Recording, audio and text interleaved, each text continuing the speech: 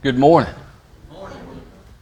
It is awesome to be here and see you all here and celebrate fathers and celebrate a risen Savior.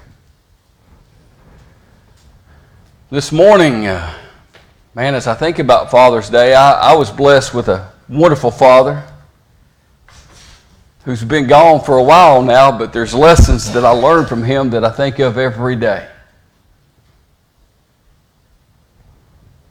Just some of the sayings that he had, just every now and then will pop in my head. And we were a baseball community too when I was growing up, and we didn't have the best field in the world, and there'd be a little rock and gravel. I spent most of my summers with black eyes, and I'll never forget my dad when it happened. He'd look at me and say, "Son, that's going to feel real good when it quits hurting." I could share a lot more with you, but we could be here all day because he was quite a storyteller as well. But again, it is wonderful to celebrate our fathers, and we're blessed with some wonderful men in this church and some good examples to follow, and I'm thankful for each of you. This morning I'm going to talk about faith of our fathers. And I'm actually going to read, we're going to talk mostly about Abraham. I'm going to read the passage from Galatians 3. I'm going to read verses 6 through 14, and then I'm going to read verses 26 through 29.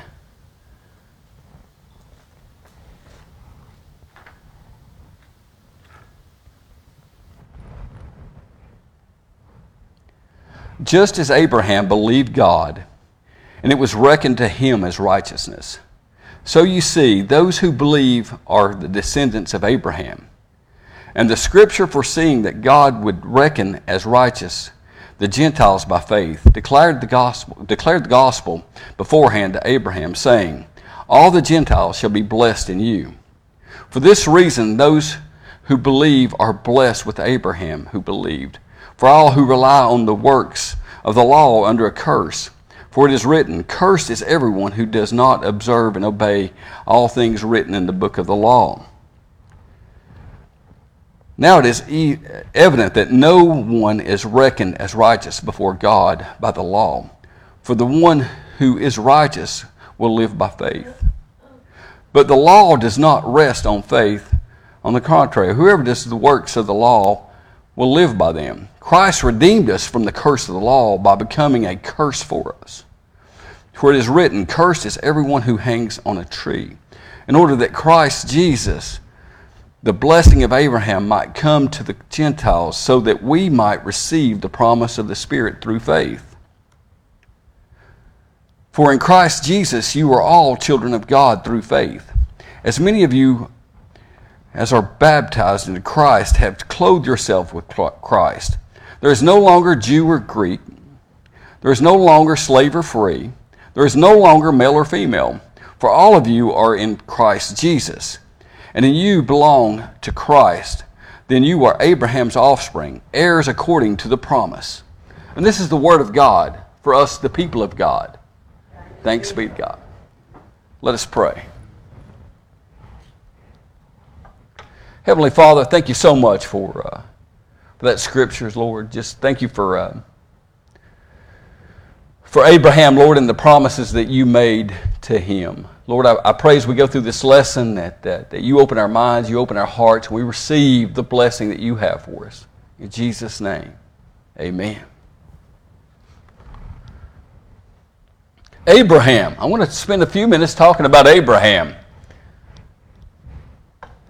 You see, he's the key figure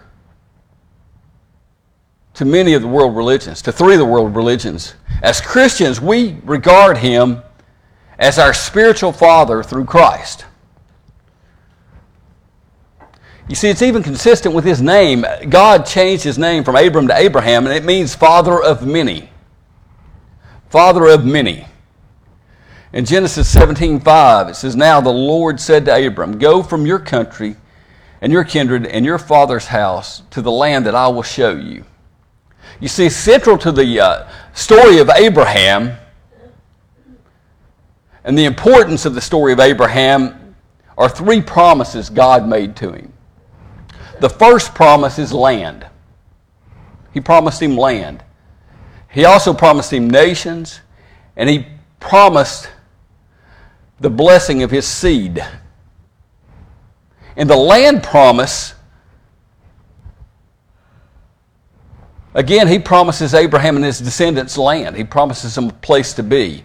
Genesis 12, verse 1 and verse 7 says, "Now that the Lord said to Abram, go from your country and your kindred and your father's house to the land that I will show you." And then in verse 7 it says, "Then the Lord appeared to Abram and said, to your offspring I will give this land." So he built there an altar to the Lord who had appeared to him.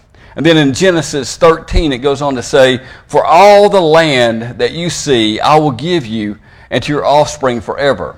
I will make your offspring like the dust of the earth, so that if one can count the dust of the earth, your offspring can also be counted.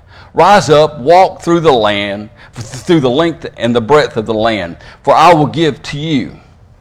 Again, that first promise that God makes to Abraham is he promises a nation.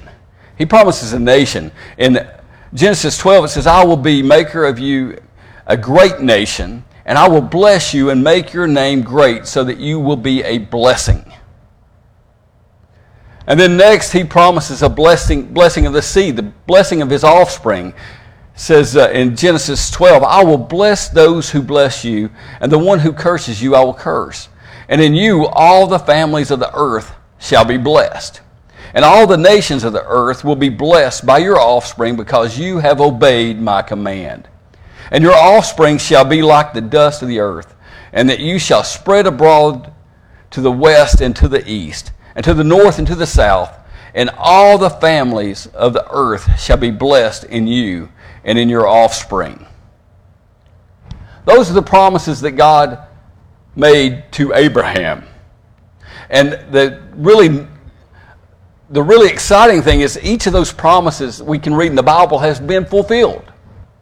Every promise that God made to Abraham has been fulfilled. The fulfillment of these promises is basically the theme of the Bible.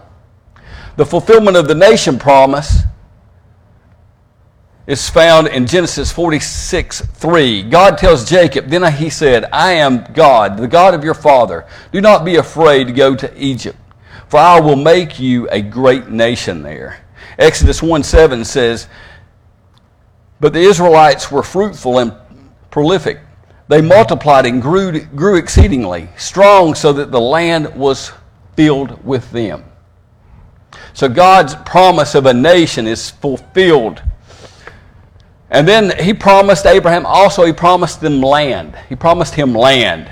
And in the days of Joshua that was fulfilled, Joshua 21:43 through 45 says, "Thus the Lord gave to Israel all the land that he swore to their ancestors that he would give them. And having taken possession of it, they settled there. And the Lord gave them rest on every side, just as he had sworn in their ancestors. Not one of all their enemies had withstood them. For the Lord had given all their enemies in their hands. Not one of all the good promises that the Lord had made to the house of Israel had failed. All came to pass." So in Joshua, it says that the land promise to Abraham has been fulfilled. And then the seed promise, the blessing of the seed, if we turn to Acts 3:25 and 26, it shows that it's also been filled. It says, "You are the descendants of the prophets and of the covenant that God gave to your ancestors, saying to Abraham, and in your descendants all the families of earth shall be blessed. When God raised up his servant, he sent him first to you to bless you by turning each of you from your wicked ways." So all three of these promises have been fulfilled that God made to Abraham. And in the early days, in the early church, early days of the church, many people sought to limit these blessings. They sought to limit these blessings. They sought to limit it to the physical descendants of Abraham. to Christians who were circumcised and kept the law. But in Acts 15:1, it says, then a certain individuals came down from Judea and were teaching the brothers, unless you are circumcised according to the customs of Moses, you cannot be saved. So they're trying to limit that seed to the Orthodox Jews, the Jews that had been circumcised, the Jews that were direct blood descendants. But in Galatians, Paul dealt with this issue. That's what this scripture is about that we read at first. He deals with these issues. He opens up the saving grace of Jesus Christ to all who have faith in Him. Whether you're blood descendant or you're not, whether you're Jew or Gentile, Jesus died for you. These promises that were fulfilled to Abraham are the promises that are fulfilled in our lives today. We are all the sons and daughters of Abraham. You see, just as Abraham believed God, we're called to believe God also. God's still answering promises today. But without faith, it's impossible to please God. We can't be good enough for the glory of heaven. We can't be good enough to earn our salvation. The only way we can do it is through faith in God, through faith in a risen Savior. This faith is demonstrated by Abraham. Hebrews 11:6 says, and without faith it is impossible to please God, for whoever would approach Him must believe that He exists, and He rewards those who seek Him. You see, Abraham believed in the Lord, and the Lord reckoned him righteous. Indeed, only in faith did he do this. You see, this is what the blessing of the seed promise refers to. All of his offspring. Everybody who puts their faith in God, like Abraham did, everybody who puts their faith in a risen Savior will be blessed.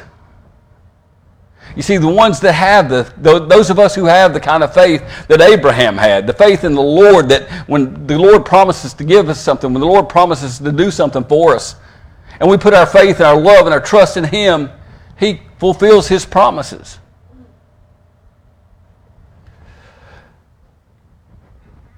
But we got to be willing to walk in that faith.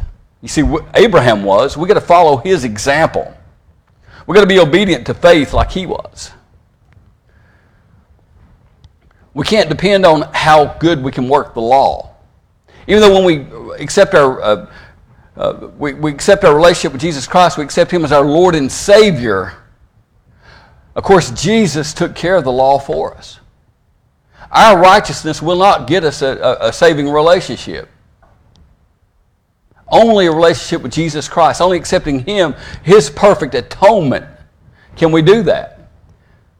That doesn't mean that we shouldn't do good works and we shouldn't follow the law. Once we have that relationship, our goal is to be more and more like Christ every day. To have the faith of Abraham, but to walk more like Christ every day. And when we do this, we'll do good works.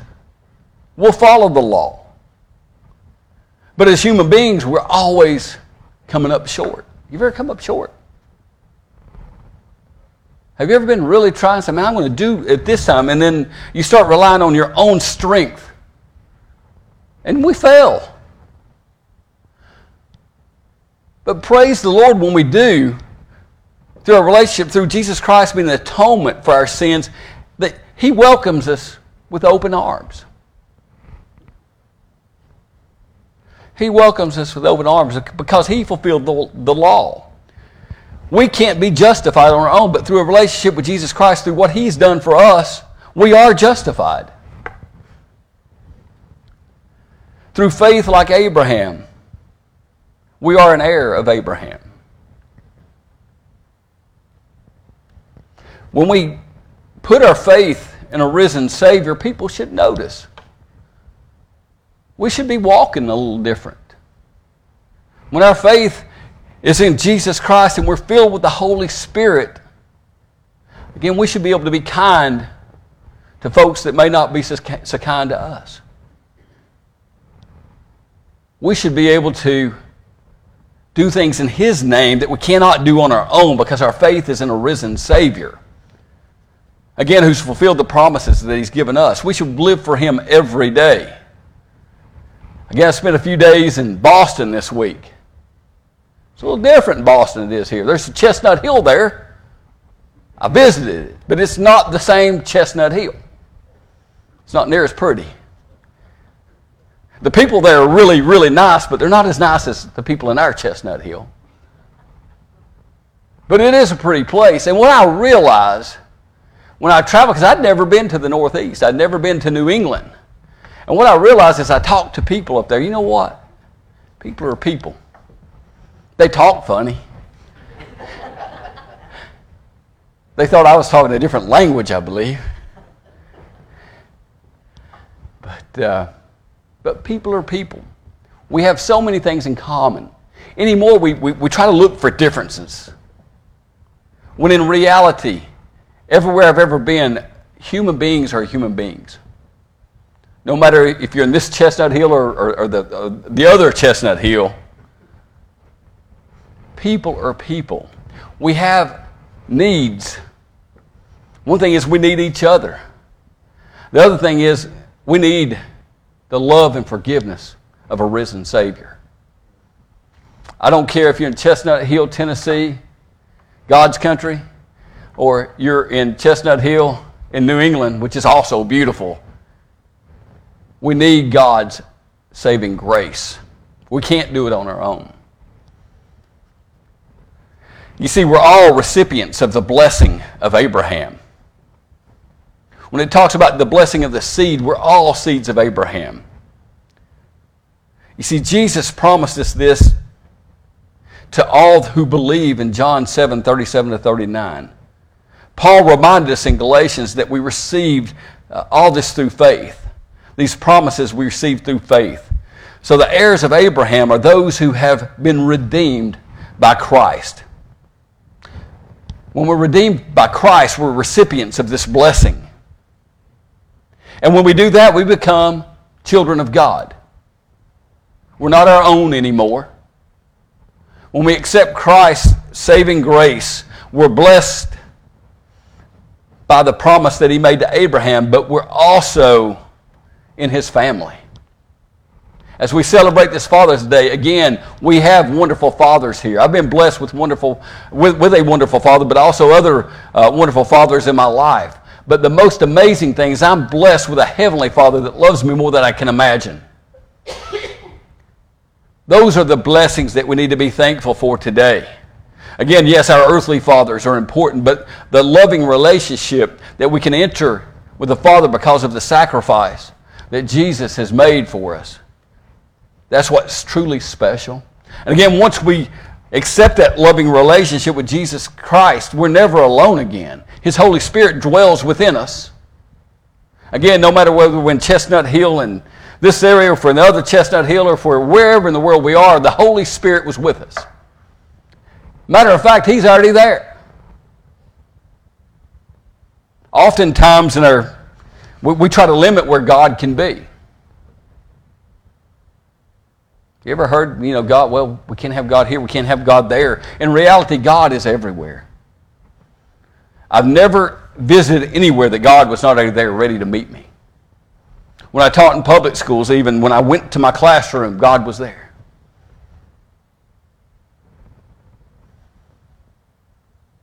When I went to Boston this week, God was already there. When I came home, God was there. I can't get away from His grace. I can't get away from His presence. That's the wonderful thing that we need to be thankful for. Is once we enter in this relationship with Jesus Christ, we're never alone again. Our Heavenly Father walks with us. You see, we're the heirs of Abraham. We accept the promise that God gave Abraham years ago. And those who are in faith walk in these steps of faith like Abraham did, who Christ has redeemed, who've received the Holy Spirit. You see, we become sons and daughters of God. We're in His family now through Christ Jesus.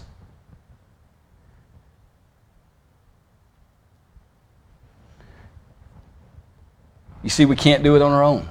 Again, we have to rely on His strength. We have to put our faith in Him. We can't calm a storm. I can't do it, but I know who can. I can't reach salvation on my own, but I know who can offer me that salvation. I know who's delivered me and given me that salvation. I can point you that direction.